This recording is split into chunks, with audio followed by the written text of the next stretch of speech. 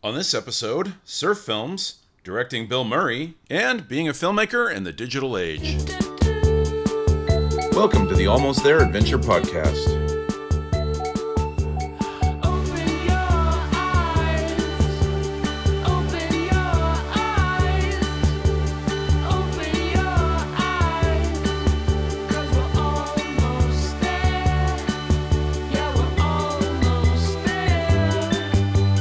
Your hosts, Severia Tilden, Jeff Hester, and Jason Fitzpatrick.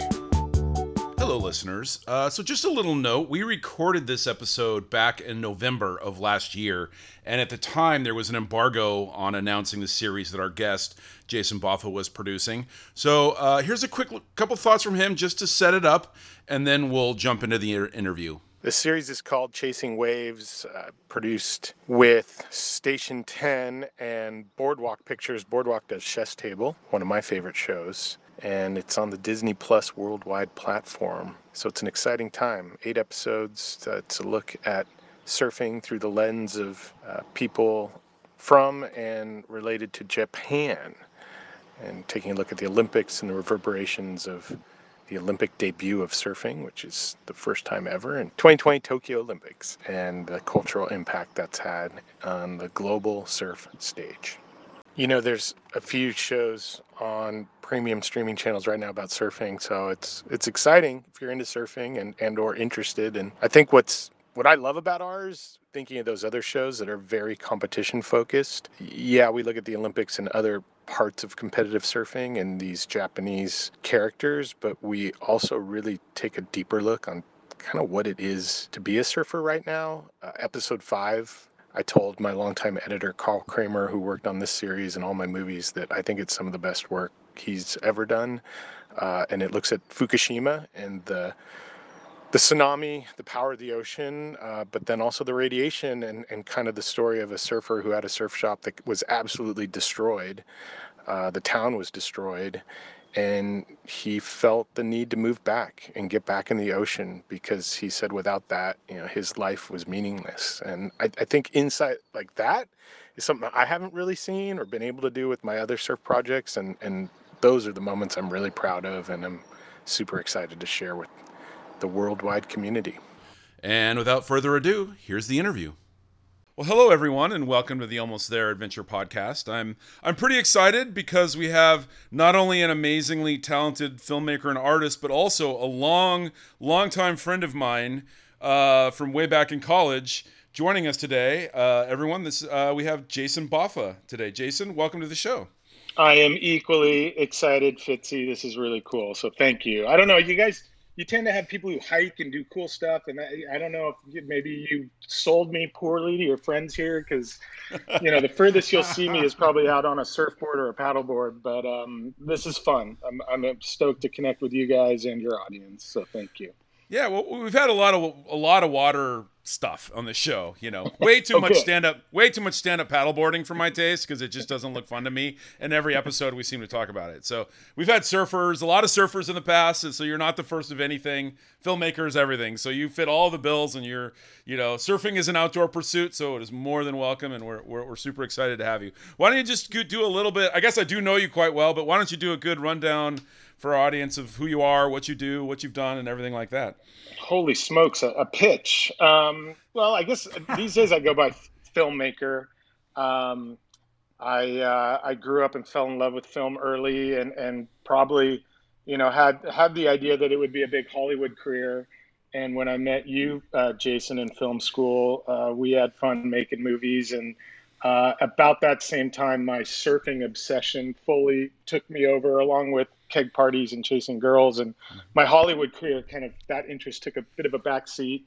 And I was lucky that kind of all the interests came together in my 20s, and I fell onto a TV series called Blue Torch that was on the Fox Sports umbrella, and we were one of the first action sports magazine series. So we were doing about an hour of content 5 days a week.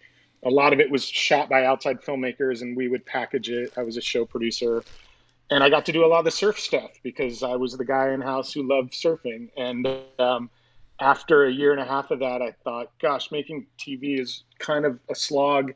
And I always wanted to make films. someone said, "Do what you know. I'm going to make a surf film." So I cut loose and did my first kind of independent finance 16 millimeter film called Single Fin Yellow that follows one surfboard around the world while shared with friends.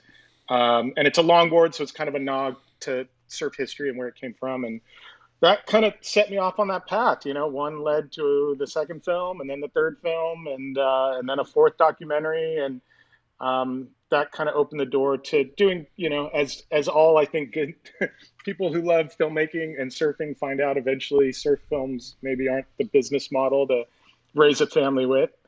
And so I started doing commercials and directing commercials, and kind of really recently just went back to the TV world, and I'm executive producer and director on a documentary TV series. So, you know, if there's cameras involved and often surfing, but not always, I tend to be somewhere nearby.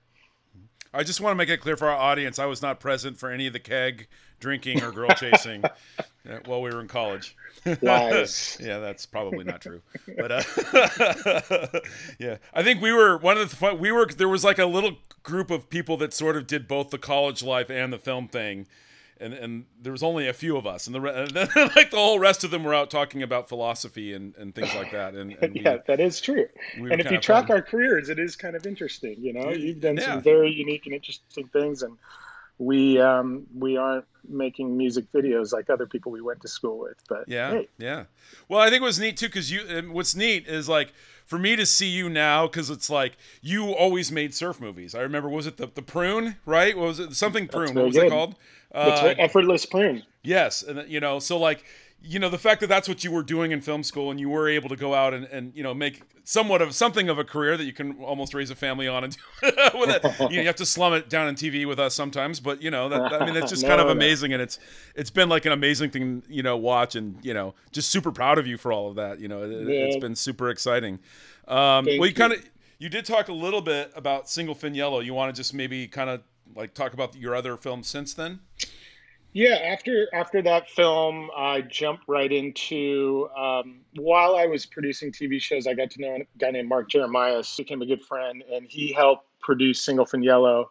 And when I finished that, he was eager to do a surf film, and so we decided to co-direct a project called One California Day, which at that time, you know, this is now 2004-ish, California wasn't really on the map like it is now as kind of this surf haven. It's always been a big part of surf culture, but the surf industry was looking at Indonesia and Hawaii and these more exotic places. So we kind of looked inward and again shot film. That one was on Super 16 and spent, you know, 3 4 years putting it together. And you know, just again, I think luck of timing. Single Fin Yellow timed right for what it was, and One California Day captured our surf scene where people were starting to embrace riding multiple boards, and we had a few legends involved who were older voices, who have since passed on, and you know, just things that were kind of magical, and it fit together, and it became really well received in the surfing world. Maybe of all my projects, one of the best received. So it was a you know it wasn't an easy one to do because it was a bit of a slog shooting California. There's a reason you go to Indonesia for your new marketing campaign in the surf industry because you're going to score. But we put the hard work in, and you know I'm very proud of it. And that opened then kind of the door for commercials, and I did commercials for a while and felt a little bit like I was selling my soul to the devil. And so the opportunity came up through a guy named Chris Del Moro, pro surfer, environmentalist, artist, to shoot a project in Italy.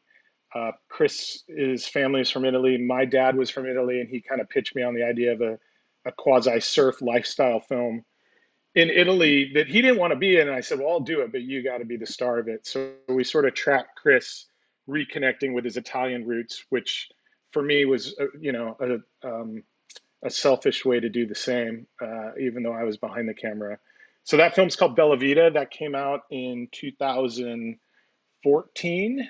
One California Day came out in 2007, and went back to doing commercials. And then I got roped in through an outside producer who was a big fan of golf to direct for him and with him the first ever look at the golf caddies is from a feature documentary standpoint.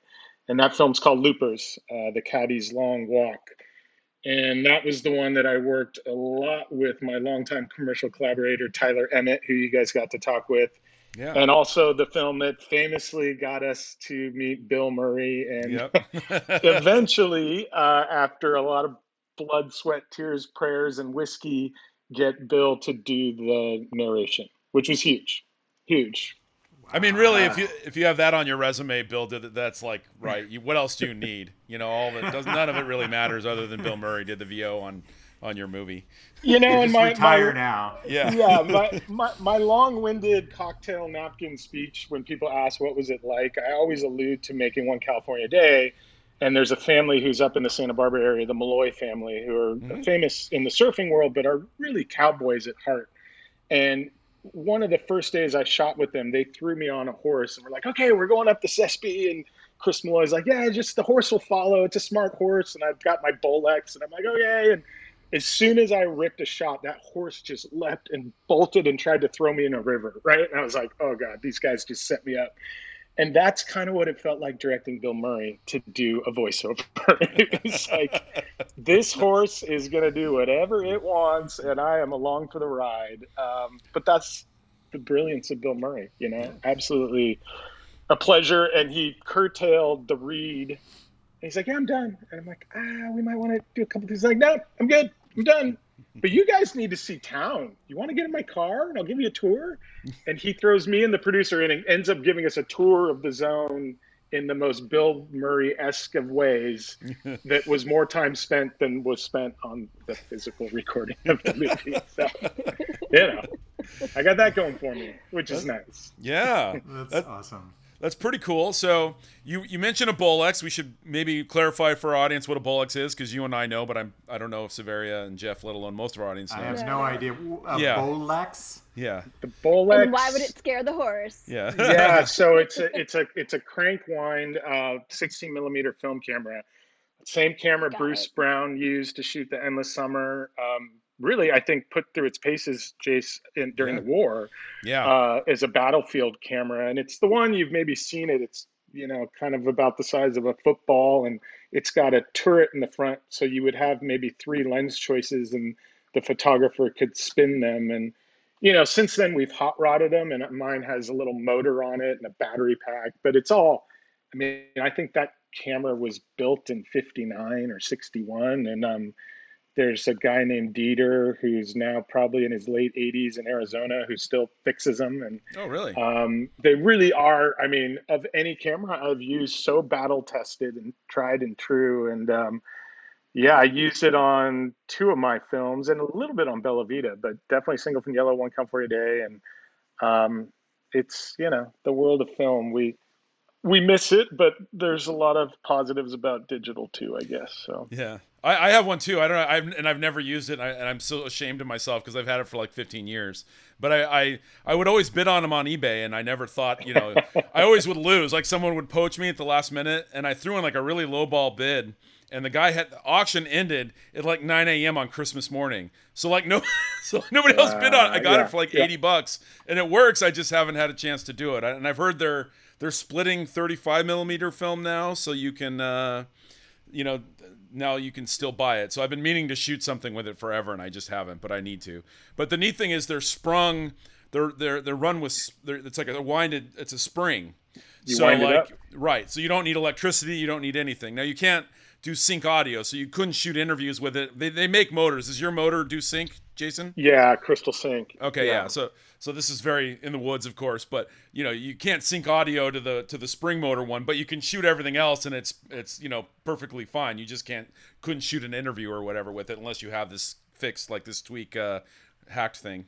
Yeah, I got a question. So we were talking a little bit before you joined us before the show about sort of like the differences between shooting digitally or shooting with film, and I was relating it to how like when I first hiked the John Muir Trail in 1980, I carried an old Konica 35 millimeter SLR, and I had so many rolls of film, and so I had to like carefully measure out, well, wait a minute, we got 5 days left on the trail, and I have 22 shots left, that I can take, or whatever. I'm down to my last roll, and so I had to be very choosy, in particular about what shots I took.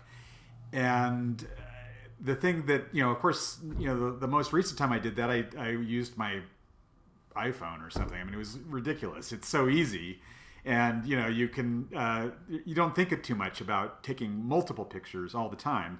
And I'm wondering, why would you as a filmmaker choose to use film versus digital? And, you talked a little bit about that there are advantages to both.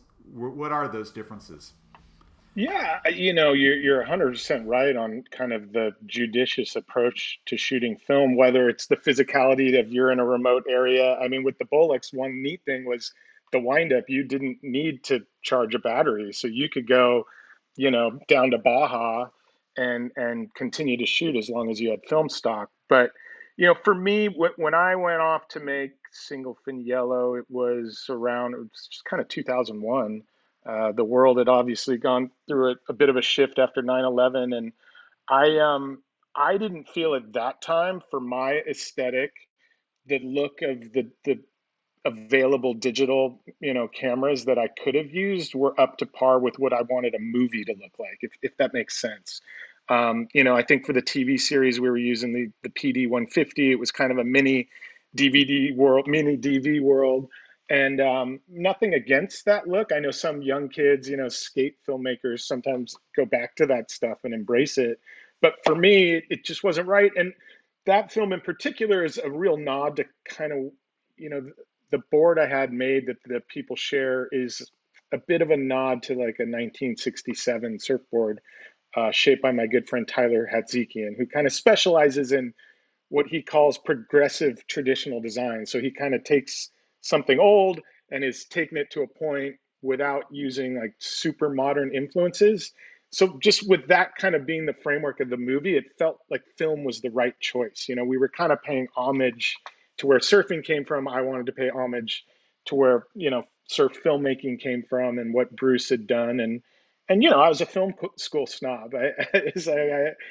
We shot film in film school back then, and we cut our editor reels on film. The movie was cut on digital, but it was just that approach. But it was really the look, and I do think I've always felt that film has a bit more of a nostalgic thing, and that's changing now as we go cycle through all these different versions of digital. But I, at least at that time, almost 20 years ago, really felt I wanted it to feel kind of important and like it was coming from a thoughtful place. And at that time in particular, surf movies were VHS and DV cam, and they were very just, kind of disposable. I mean, there's been a few classics, but a lot of them, it was a clip of the week attitude. And I wanted to make it more of an evergreen project. And, you bleed for it. It was a lot more expensive. I remember my brother-in-law who builds houses sat me down and said, gosh, if you made that same movie and you shot video, it would have cost you, a quarter as much, and you would have made so much more money, and you could have instantly made another movie. And I was like, yeah, but it wouldn't be the same movie. And even today, I argue it might not have been as successful had we gone that route. So it's interesting. I mean, I think on the flip side, especially now, doing a television series where we have Red cameras and Alexa cameras that shoot these high-end, gorgeous digital video. iPhone's got a commercial on TV that makes their footage look amazing. And for documentary in particular, it's brilliant because you can shoot more and you can story tell and let the camera roll and not worry about the cost once you've invested in the gear. And I think also, Jace, with your, Mirror Trail Project Mile, I think the distribution, we can get these films out digitally now in a way that you couldn't have before. When, Jason and I graduated from film school, it was, okay, you go, you make an impact film and you take it to film festivals and maybe it gets bought and that's how you get a career. And, now kids make careers on YouTube. And, watch kids playing video games, right? I mean, it's like such a different world, And I mean, man, and again, you can self-distribute now. There's so many amazing options out there. But literally, there were what? It was like Sundance, like maybe 2 or 3 other film Yeah. festivals. If you didn't get into one of those, then the 4 or 5 people that were buying movies at the time, there weren't as many streaming. You didn't have, all these Yeah. streaming networks looking for content. I mean, you had a lot of channels, but nowhere you didn't have like 400 or 500 channels like you have now. So it was a much different time. And yeah, it's also like, at least Single Fin Yellow. I mean, the technology, the quality of the image has improved so much from then till now. Yes. Like I had a PD 150 actually, and then and it's funny, in my mind I always think, God, it looks so good, and then now you go back and you watch it and you're just like, oh, it wasn't as good. It was a very clean. They were very good, and they were much better than anything better. Like even like the broadcast cameras from that time had a very like a TV look, which is kind of a different frame rate, a different motion blur. It just didn't look like cinematic. And those were a huge step forward in that world, but they still had like a clinical look, is the way I would describe it. There was like a lack of like soul, or like there was just a feel that film had, and it took them a while to get that down. They did eventually, obviously, but it was probably 10 years, I'd say 10. I think the 5D Mark II was the first cheap camera that I looked at it and said, ooh, that that was at least shooting HD, that was cheap and affordable, that had like that look, that kind of feel. Yeah, on Bella Vita, we shot 35 millimeter film, and I mixed in some 5D, and that was when I was kind of blown away that a lot of people, and I had a phenomenal color correction done, and Yeah. they would add a little film grain and really get it to all match seamlessly. And my cousin, who's a very good DP, it was tough. Like he got most of it right, but every now and then I could trick him. So that was when the light bulb kind of went off, and I said, okay, we've sort of caught up with the Yeah. technology. And it is easier. So there's that. And cheaper. Yes. So as part of my homework to prepare for this podcast, I watched Bella Vita, and I really enjoyed it. Really beautiful film.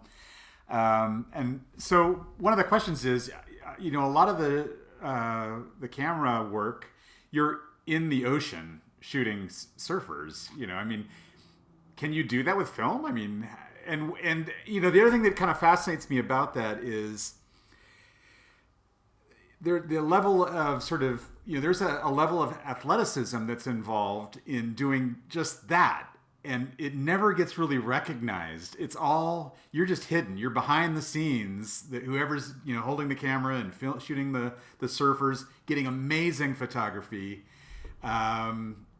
The focus is on the story and on the guy on the surfboard with his toes over the nose and whatever. And talk a little bit about that process, because I'm fascinated with the whole in the water thing and capturing that. Well, the first rule to being a good director, or at least film producer, is you surround yourself with people who are better than you. And I was lucky enough to have an old friend, Scott Kasanoff, who is a lifelong commercial production. Just he grinds, but his passion's always been swimming in the ocean. And so when I made Single Fin Yellow, we literally ran into each other at an In-N-Out over lunch and hadn't seen each other for years. And I said, "Oh, I'm doing a surf movie." He's like, I got to swim for you. Let me swim." And he took that role on that project. And I unfortunately got stuck on land because I love being in the ocean, and I swim a lot now. But I used to look at my water still photography, and it would always be like the top of somebody's head or somebody's feet. I'm like, God, I'm just horrible at this. So Scott is one of the great ones, and he did that work on Bella Vita with 35 millimeter film, and so that's a camera that I'm looking at you guys on Zoom holding my hands up, but it's probably 2-3 feet long, and I would say over 20 pounds. We think we had an Arri, oh gosh, testing my memory now, but it was one of the Arri film cams, and yeah, I mean I hands down say, as far as action sports photography, what the water, especially cinematographers, do, because you got to get the whole shot. Nothing against the still people, because I do stills and it's equally difficult, but you only need one good frame. To get the motion right, it's because the whole playing field is moving. So the subject you're trying to catch, like any sports photography, can be difficult because they're moving, but then the photographers in this world of water and all these things moving around them. Another person who's good at it is Tyler Emmett, who you guys talked to. He doesn't wear that badge as well as he probably could because he's great in the water. But it tends to be people who love film and photography, but really love surfing in the ocean, and they are really athletic. And for some weird reason, there's maybe 5 or 6 top tier ones who all came from the New Jersey area, and I've never been able to figure that one out. But it's a small group. Scott Sones is a guy I've worked with on commercials who's absolutely fantastic, and I try whenever I can, Jeff, to grab the camera and get out there, but I realize it's those guys always seem to get better stuff. And equally, because of COVID, this project I'm doing recently, we thought we would be in Japan, and we weren't able to go, and so we hired people in country, and it was really difficult to find someone. Normally you would fly in that specialist, but in our new world of kind of remote shooting and local hires only because of the global dynamic, you really start realizing how talented these specialists are, and it's tough. It makes it a little tricky. Um, we ended up flying a camera over. We literally couldn't find that, like a red water camera, which in Hawaii there's probably 20 or 50 of. One doesn't exist in Japan, so I had to figure out a way to get it over. Um, so it's Yeah. those little logistics. We're a small, the surf tribe's a small dysfunctional family, and we all kind of know each other somehow or another. Yeah. Did you think that like Italy would be like passed by Portugal while you were making Bella Vita? Because like obviously now with Nazare, that's become like the big now the HBO series and like the big giant surfing thing. Did you know about that Yeah, before? I mean, had you? at that point, I don't think Nazare was on my radar, Yeah. and obviously I knew by being in the Mediterranean, it was a tall order to do a surf project, but the Atlantic certainly delivers. And I had worked on something in Ireland, which put me in a boat in very scary surf situations. So I had seen the power, and yeah, more hats off to Garrett McNamara and everything he does. He's a madman. If you haven't seen 100 Foot Wave, it's Yeah. definitely worth checking out. No, it's fantastic. The other place where the digital stuff is really famous. So we were chatting a little bit before how now you're not in an edit bay. You're working remotely, so you have an editor. He's at home. You're watching stuff. That normally you would want to be in the bay with the editor and all of that. So that's changed quite a bit, and that process has obviously become quite different.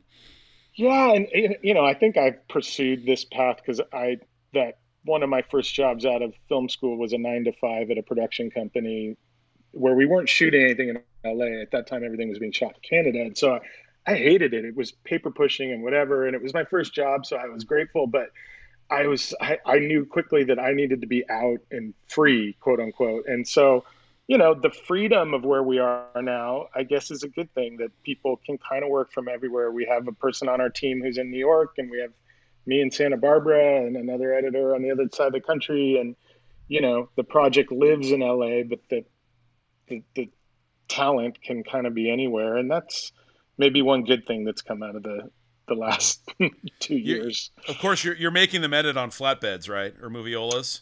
Of Yeah, course, yeah, yeah. yeah. Okay, yeah. And they So just put an iPhone by their screen so I can keep yeah, tabs. No, it's a very digital world, and it is fascinating. I mean, the Avid lives in an office, and we can all log into it from our did various places in the world, and so I can look at footage and look at rough edits, and call someone up and say, "Oh, let's talk about this." So it is pretty extraordinary. Um, we waste a lot of time with it not working. there's a lot of there's a tech chain in Slack, right, where everyone's like, "Ah, my Avid's crashing," but such is life. well, since you're sort of talking about this project, you want to tell everyone a little bit about what it is, where it's going to air, and what the gist of it is? Yeah, it's funny how life works because really right before the pandemic, I had all my focus on going back to features, and I had written a couple screenplays. One that I wrote that I felt was in a place to be financed and do as an indie film, and then the world kind of shut down. as we all know, and independent film financing definitely got a lot trickier. And within that time frame, an old friend of mine called a guy I knew since I was a little kid who does fantastic work. He's done the Decade series on CNN, 70s, 80s, 90s, and he worked on Band of Brothers back when he was at Playtone. But his name's Chris Cowan, and Chris called me and said, "Hey, what do you think about doing a surf show?" And I said, "Gosh, I've been trying really hard not to do surfing, and not as much because I don't love it. I just know how hard it is. Production.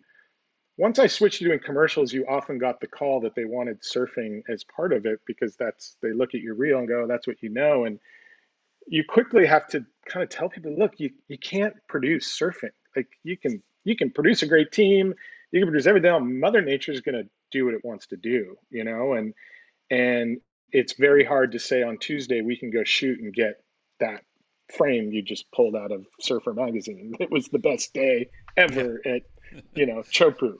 Yeah. So you get into that, and the concept of doing a TV series was very intimidating. And I had been in rooms before where we had pitched stuff, and that always was a bit of a roadblock. And the thing that I love about Chris Cowan, and he's all, look, we're not doing a surf movie. We're not pitching a surf movie series.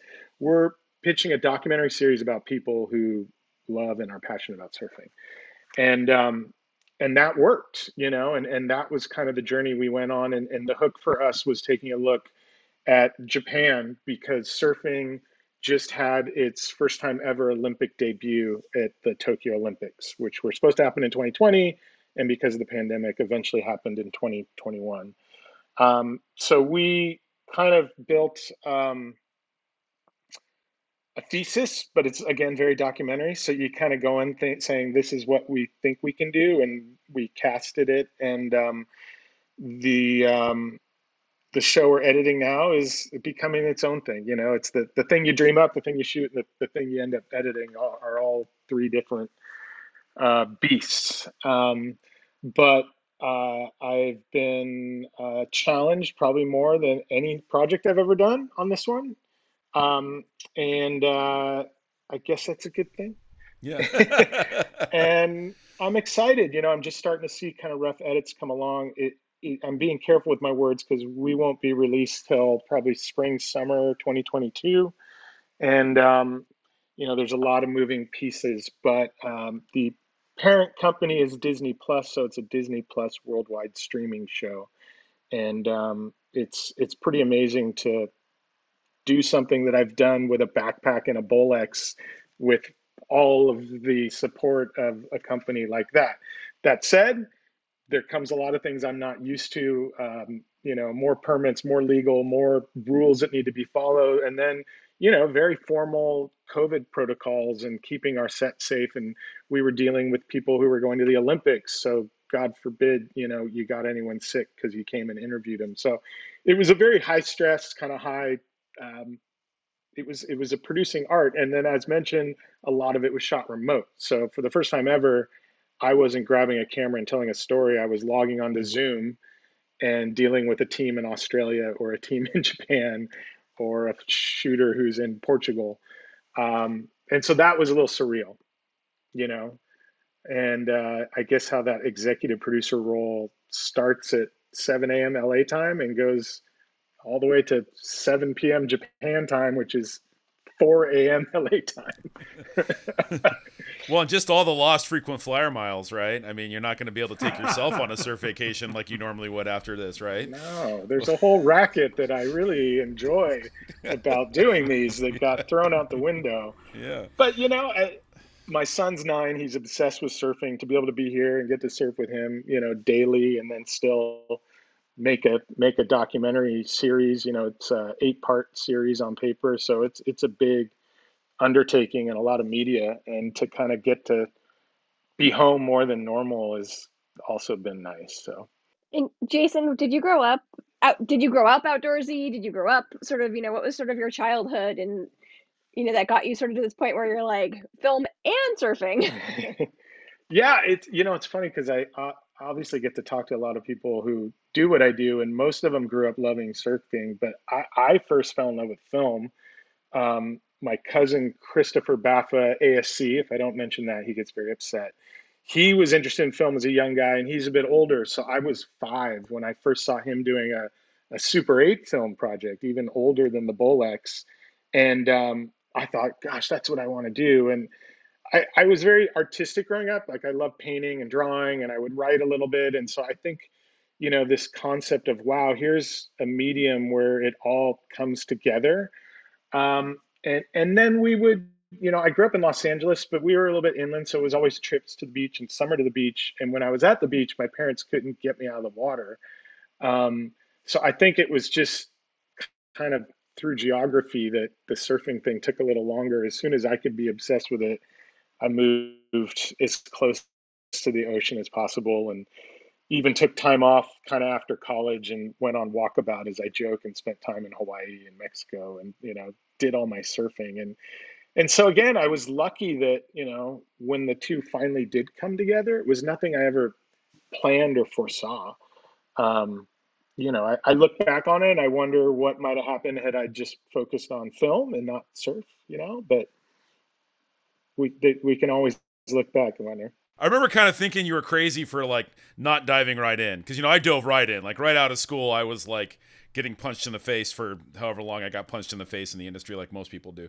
I'm like, man, he's crazy. He's Then now I look back, I'm like, oh no, he was smart. I'm like, I should have taken a year off or 2 years. The industry wasn't going anywhere. I should have enjoyed taking that time and my youth while I still had it, and done some stuff. I don't know. I wouldn't beat yourself up. I I don't, definitely. but yeah. In 2019, when I was working on my scripts, I definitely thought, gosh, I should have just dug right in. Had I done that, Yeah. I don't know if I ever told you this, Fitz, but what I remember definitively sitting in my parents' my dad has a little den. They're in the same house I grew up in, and I was trying to decide if I would go to Loyola Marymount Film School. I'd go to USC on the waiting list to get into film school, which is what my cousin had done, or Northwestern. Also would have been for film. And I called my cousin because I wanted his advice. He had, at this point, graduated, and he was making films for Roger Corman. And he said something to me that's haunted me to this day. He said, well, any of those schools would be great. Or you could just show up on set tomorrow and I'll put you to work on a Roger Corman film. Yeah. And that's the one I really was like, oh, had I done that? Yeah. And for those who don't know, Roger Corman famously was doing low budget films for years and gave a lot of people their jump into Hollywood, and so much of film is learning, mentorship, learning the craft hands-on, and making connections. So I think in a place like that, they had it all, and instead I went surfing. I think we all have that moment though. Like I like, my first job when I got out, this dates me and Jason, the other Jason, a little bit too, was I was the night PA on Third Rock from the Sun, the sitcom, way back when, the first season. And because of like I was the one there at night, I ended up there a lot with the associate producer and the editor, and they were really nice, and they'd show me stuff, and the dumbest thing I ever did, they offered to mentor me. I'm like, no, I want to make movies. You're just like, only to end up like in a lower level editing anyway, like 10 years later, after like 5 or 6 years of just pain and misery and getting punched in the face and horrible hours, horrible treatment, and the usual, entertainment industry experience, But no, really, I don't know, I think about this now with kids too, what the advice is. And I think on one level, I mean, you look at my story, and sometimes the path, you don't necessarily have it defined. Maybe it's like a good hike. So you got a map, you got a destination, but you're going to end up getting deviated at some point on any adventure. And working in the film industry is certainly an adventure. It's not a normal gig. And if you like adventures, it may be good for you. If you don't, it might not be the best place. But I do think, like you said, that opportunity to get mentorship, to make connections, those are two key things that, if you work hard and you love the world, and you dedicate yourself to it, I think you can go far. And when you're like Fitz and I, and you say, no, I'm going to be a filmmaker, I'm going to do my own thing, sometimes you bang your head against the wall a little longer. Yeah. Well, I think, it's fun because there were, again, we chatted about this a little bit about this earlier, but not just the fact like the film festivals and getting your work sold, but now you have YouTube, you have phones. Keep in mind, none of that existed when we came out. I mean, everything, it was a very film world, and that was a very expensive, very cost prohibitive, almost unattainable in a lot of ways medium to work in. Like you couldn't go on your phone and shoot a little thing and put it up on the internet. That just wasn't there. So it was like, again, it was festivals, or if you were lucky, you got some kind of distribution or you sold it. And I don't even know where it aired, but it was a much different thing. Now you have all these sort of like different pathways, and I think Jason made a comment about how some of our film school friends went on to do like music videos and stuff. And those were the successful guys. That was like the farm system kind of in the 80s and the 90s before MTV decided to turn into a reality TV network, but yeah, so it's kind of now all that exists. So there is like a much better sort of pathway to do it, than there was for us when we came out, There is, and then at the same time, it's so saturated. It's how Yes. do you define yourself, Yeah. and how do you stand out? And I think that's true for still photographers and filmmakers alike. Anyone in the arts probably, to be fair. But and ironically enough, that was something I did think about when I went to make Single Fin Yellow. That I'll do this surf film, but this will be my calling card because plenty of people in Hollywood love surfing. If I knock it out of the park, then I'll get my scripted feature. And it doesn't quite work that easily either. No, But no, that people want to peg you as, like you're saying, you're the surf guy. Oh, you're the surf guy. It's like, hey, we're making a surf thing. Let's call Jason Boffa, but if it's not, it's very hard. People really want to pigeonhole you in this industry for what you do, and it's very hard to break the shackles of that sometimes, and it's also hard because, as you probably agree, it's such a blessing to be able to make a living doing something creative and being in this industry that you don't want to 100%. forget that or not appreciate that that's what you're doing. But it does sometimes get frustrating if you're always doing the same over and over again. You're a creative person. You want to be creative, and that's not limited in your mind. It's just limited in what people seem to want to let you do. Yeah, which is, I guess I've seen it from both sides now, being on more the executive producer side. It's a safer bet, right? If you look at somebody's work and go, well, they've done well with that. So it's all about that risk mitigation, kind of almost from the top level. And the neat thing again, though, is these platforms allow people to take creative risk on their own. There is less cost overhead.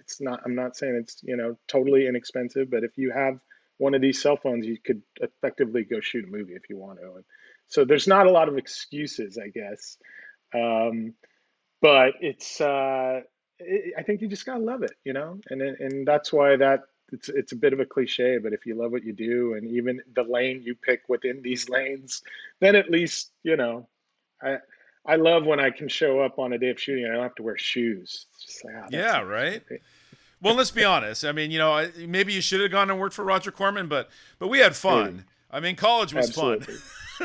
I We wouldn't be here enjoyed talking college, and film school was fun, man. I mean, that was just like, they covered insurance, they had all the equipment. I mean, it was still insanely expensive because we were shooting film, and that came out of your pocket. So I mean, what, like, I think 3, 4, 5, 6,000 Yeah. was like the low end of what people were paying to do a film. So now you could buy a really good camera, an editing system, and whatever for that. That was just like film and processing, by the way, not any of the other whatever else your movie cost on top of that. I mean, it was Yeah. crazy, but I mean, it was so much fun, and we all worked together for the, I mean, it was a very collaborative thing.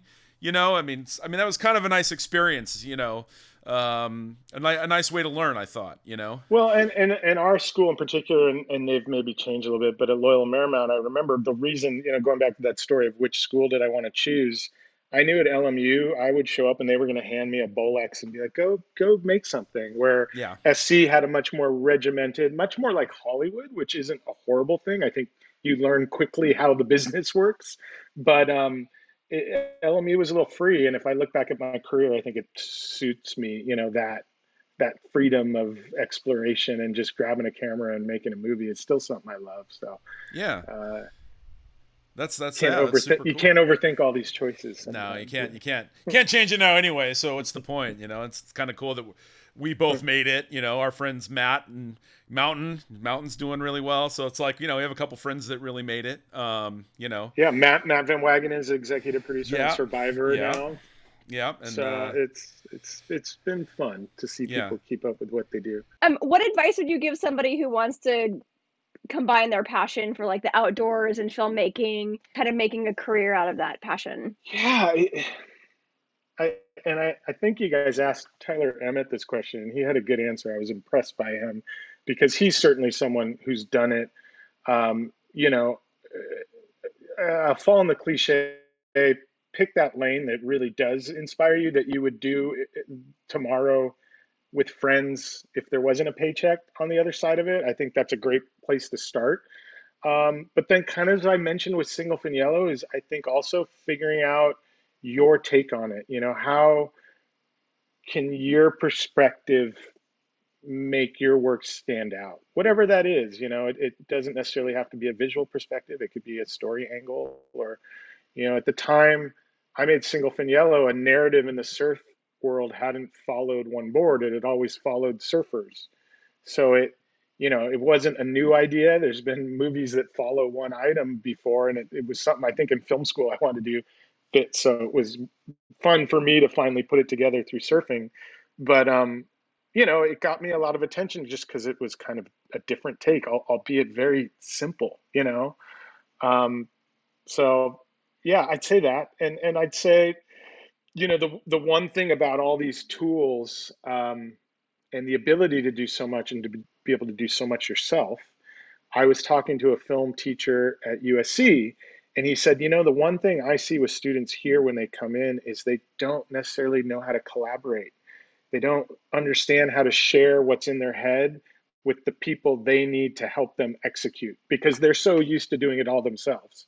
And that's great. And maybe we live in a world now where you can get a gig, you know, through an ad agency doing TikTok videos or whatever and be an independent person. But I do think collaboration's huge.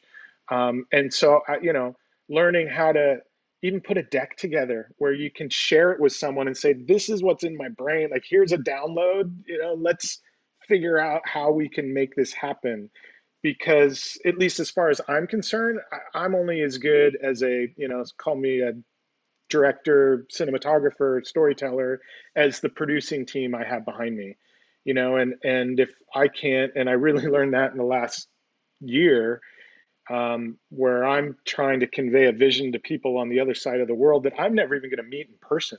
And here they are as an extension of me creatively, literally framing the shots and doing the work. So, you know, I think having that vision, focusing on something that you're excited about, and actualizing and realizing the best ways you can collaborate to make it happen. Those would be my three, I think, keys. That's great. And you know, just as like, I don't know if I've ever told you this. I hope I did. But like, you really inspired me too to go out when I made Mile and a Half. Seeing you succeed in the work you did on Single Fin Yellow, you know, it's like, oh man, like you know, it's. I'm trying to say this so it doesn't sound like an insult. It's like, oh, Baffa did it. No, that's not what I mean. But I mean, it's like, you know, like here's Yeah. this guy, and we were up at like 5 a.m. editing in bays next to each other and not sleeping because it was a much harder process. Editing was a much harder process then Yeah. too. And like we go out and work on each other's films and what, you know what I mean? So like seeing you do it, it was definitely like gave me a lot of like a confidence and whatever to like go on and to do that, you know. And Well, I love yeah, that. Thank you. yeah, I don't know if you have said that, and it means a lot because it's like, you know, we do these things, and obviously you want to make something good, but even more so if you can inspire people. I mean, that, you know, kind of that, going back on that, picking something that you are excited about. For me, it's something I'm inspired by, you know. And if I'm not inspired or doing something that I feel could inspire, then that's where it falls short. That's where being a commercial director has been very hard for me. And I don't love my commercial work because I think it falls short in that, where some people show up and they're just inspired to be making something and getting paid.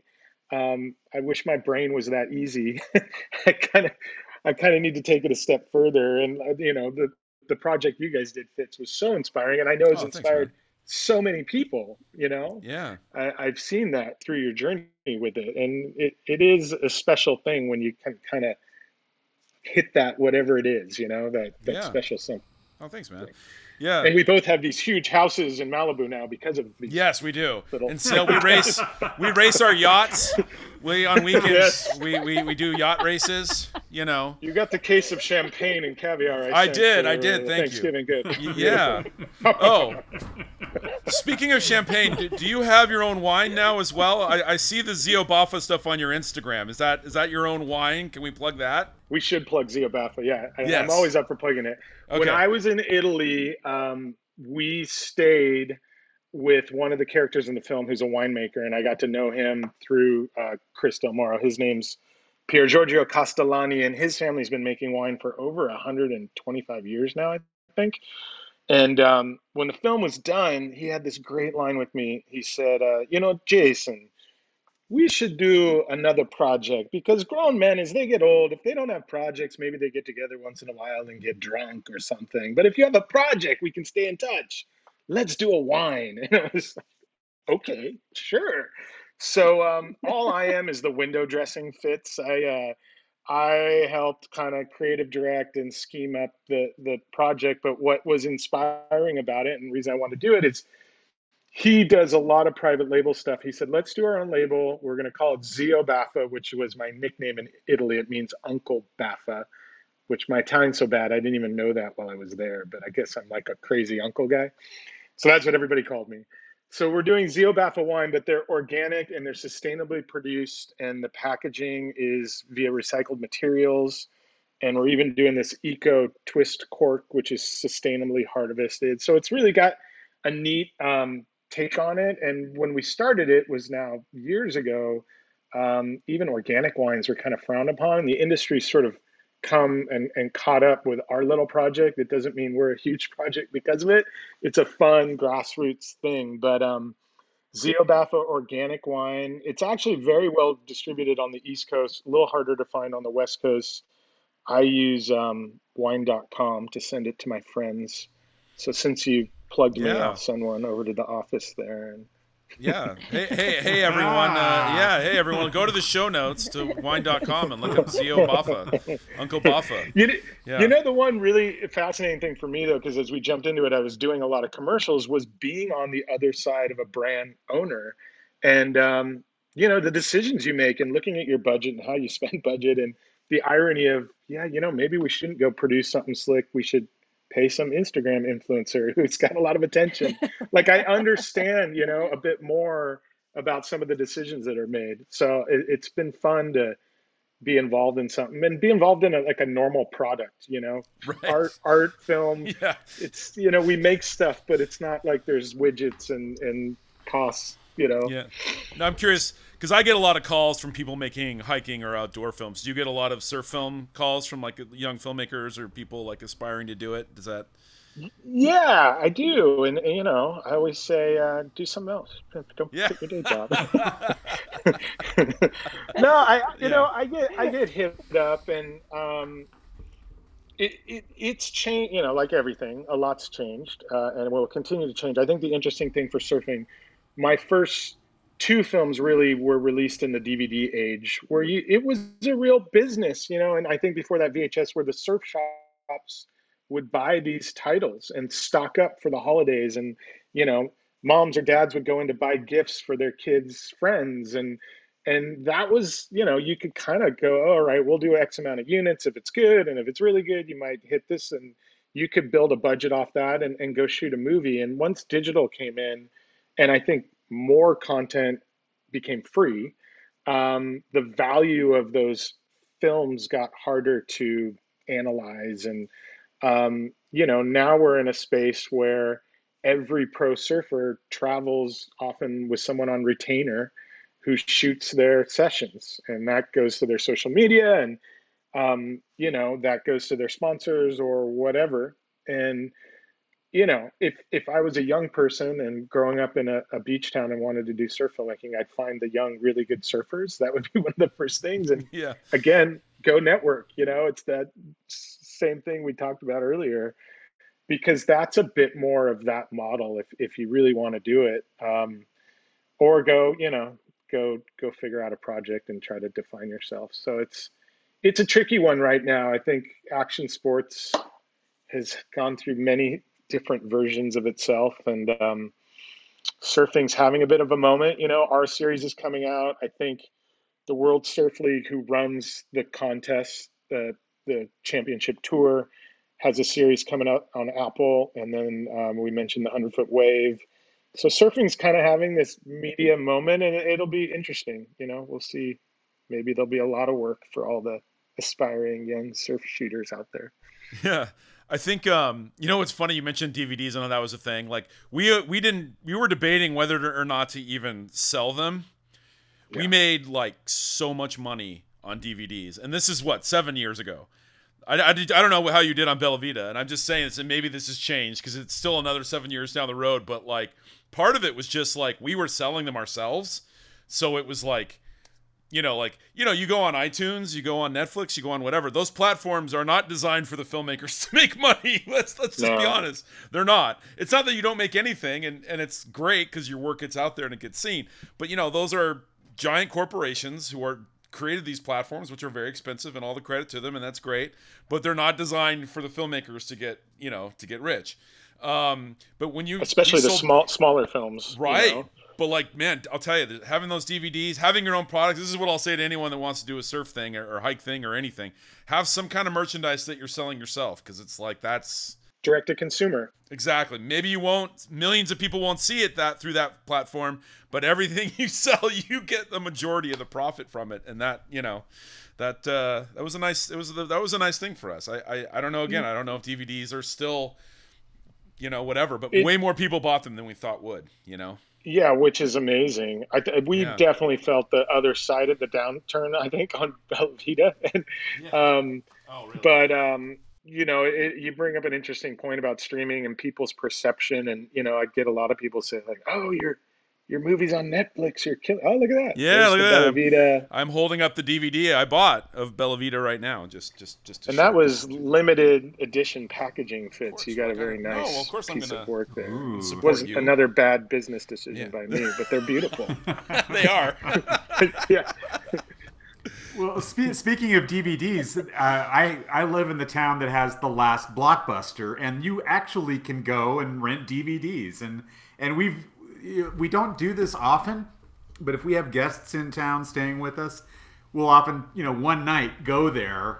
It's kind of like a walk down a nostalgia lane, and you see all these movies, and you're like, this is really a great interface for like picking something to watch. It's so much better than anything on TV. Searching or scrolling. Forget that. Just walk around the aisles and. It's awesome. So, maybe there'll be a resurgence. Maybe that's our someday. Idea, yeah. Maybe we need a digital walk-in store where you can swipe it down. Yeah. Edit that with part that out popcorn. Of this interview so we can do that on our own. Yeah. I have one bone to pick with you. It's a very small one. I'm ready. Okay. So, and we'll put a link to this in the show notes, but one of Jason made an inspired, you did 2 films at Loyola as an undergrad, which we were, you did a 360 and then you did a 460. His 360 is a legendary film that still holds up to this day called Little Joey. And it's on YouTube and you can watch it. The only thing, and this is my one, you did not give me stunt driver credit. My only opportunity ever to get stunt driver credit was on Little Joey, because that's my truck. You'll see it. This is a very prominent part of the story. And I was driving it, and he didn't give me stunt driver credit. So I just, that could have been my Lee Majors, what was the show? You could have had a whole different career. Yeah. I could have, but it's all my fault. I'm going to take this opportunity to publicly apologize to you, Fitz. Thank you. I will make sure I add it to the liner notes on the YouTube posting. When the Criterion collection of Little I'm not Joey sure, comes out. Now this film, 25 years later, I don't know if it's politically correct, if there's some things that I'm a little embarrassed by, but really? At the time, it was a bit of a crowd favorite, wasn't it? Yes, it was pretty fun because we would do these little films and you'd screen them, and for whatever reason, this one ended up being screened as a trailer before like the movie of the week. Remember that? So yeah, I think I did. It had a run. I guess we would say now. And I've been downhill ever since. I've been trying to live up to Little Joey ever since. Well, it was cool. Like the great difficult. thing is, it's so creative too, because like the 360, you weren't allowed to do sync sound, so you couldn't have actors, you couldn't have any dialogue. I mean, you could do voiceover, I guess, and if you really wanted. But so it's the whole story is told, without any like dialogue or anything, and it just came out really creative. So it was super fun. Well, and for Yeah. the land of the listening, the Yeah. elevator pitch is The Revenge of Little Joey is the story of a playful young scooter who is stalked by a menacing death truck. Mm-hmm. Which That's, was my that's truck. the line. Yeah. Well, and truth be known, the old huge truck that I was supposed to have show up, remember, it didn't show up. And Yeah. Fitz being, I think, Yeah. on the day, if you were AC / whatever, you were doing like 5 jobs. You're like, Yeah. well, we can use mine. So next Yeah. thing we know, we're art directing his car to look menacing, covering it with mud, and there Yeah. might even be a Disney. Might be a The Minnie bumper- Mouse on your grill. I think And so. I think I about recall it. that. Yeah. It all comes full circle. No, it totally does. I got to thank everybody who's found my projects interesting, because I certainly you make these things. It's a little, now that I'm a parent, I realize it's a little like your children. You rear them and you give them all the love you can, but at some point you kind of let them go. Mine are too little to be let go, but the films certainly were. And so to have audiences embrace it, and I've been very lucky to have international audiences embrace these projects, and that's allowed me to keep doing it. So I want to thank all of them and all my close friends like Jason Fitzpatrick, who through the years keep telling me that what I'm doing isn't dumb and I should keep doing it, that it's easy and inspiring. And I do it all with an ugly mug. Yeah, he does not have an In ugly spite of mug. it. I did say he had an ugly mug on our Ty Emmett interview, and I just wanted to make it quite clear all that right. he's a very handsome gentleman who's winning the hair battle between him and I quite a bit right now, which is very. I'm like, how did you keep all that? I don't know. It looks like I would say, the listeners can't see this, but looking at your face, Jason, I just say your hair has migrated down to your chin. It has. It's all on my face Yeah. now. It's moved from my head to my face, and it's got a lot grayer. I don't know. That doesn't seem fair. Oh man. But no, I will say one more plug to watch Jason's movies. They're really sort of beautiful and soulful and like really enjoyable. I think people enjoy them even if they weren't surfers. And I think if you view them in the context of what else was in the surf thing, it was a lot of like, and this is not bad because I enjoy this as well, but a lot of like shredding with like punk rock was pretty much everything you saw in like the surf movie from like the 90s. That was like the whole thing. And again, fun and entertaining in its own way, but you really did an amazing job of creating like, bringing back the feeling of like Endless Summer and like all those early, Big Wednesday and all of those earlier, kind of more soulful surfer movies from the old days. And I think it was needed, and you did a great job of doing it. So I think people would really love them. So you should definitely check them out. We'll have links in the show Thank notes. you. So Perfect. Yeah. We'll put those in. iTunes is often a a place. Yes. And Loopers, if you're a golfer, Yes. and even if Yeah. you're not a golfer, if you have a golfer in the house, Bill Murray. Yeah. yeah, Bill Murray and golf. It's Yeah. it's not Caddyshack, but it's enjoyable. Yeah. Well, thanks you guys. Yeah, thanks so much You're for welcome. coming on, Jason. Yeah, thank you. I guess also we sort of plug your films or whatever. How can people find out what's going on with you? Like Instagram, website, where will we be able to watch this? Well, obviously it's going to be on Disney Plus, but anything else? How can we keep up with you? Jason Baffa Films is the website and Instagram, and check in, drop me a line, say hi, and see you on TV. Yeah. Well, thanks again, man. This has been great. Thank you guys. Yeah, I really appreciate it. Well, that's going to do it for us. Please make sure to subscribe to us wherever you get your podcasts and follow us on social media. On Instagram at @almostthere_AP or the Almost There Adventure Podcast on Facebook. You can find Severia at Adventure Us Women, that's Adventure US Women, Jeff at The SoCal Hiker, or me at The Mirror Project. Our title track, Almost There, is performed by Opus Orange and is provided courtesy of Yemoto. For more about this episode and all of our others, please make sure to check out the show notes on our website, almostthereadventurepodcast.com. On the next episode, we talk to guidebook author John Soares. As always, thanks for listening.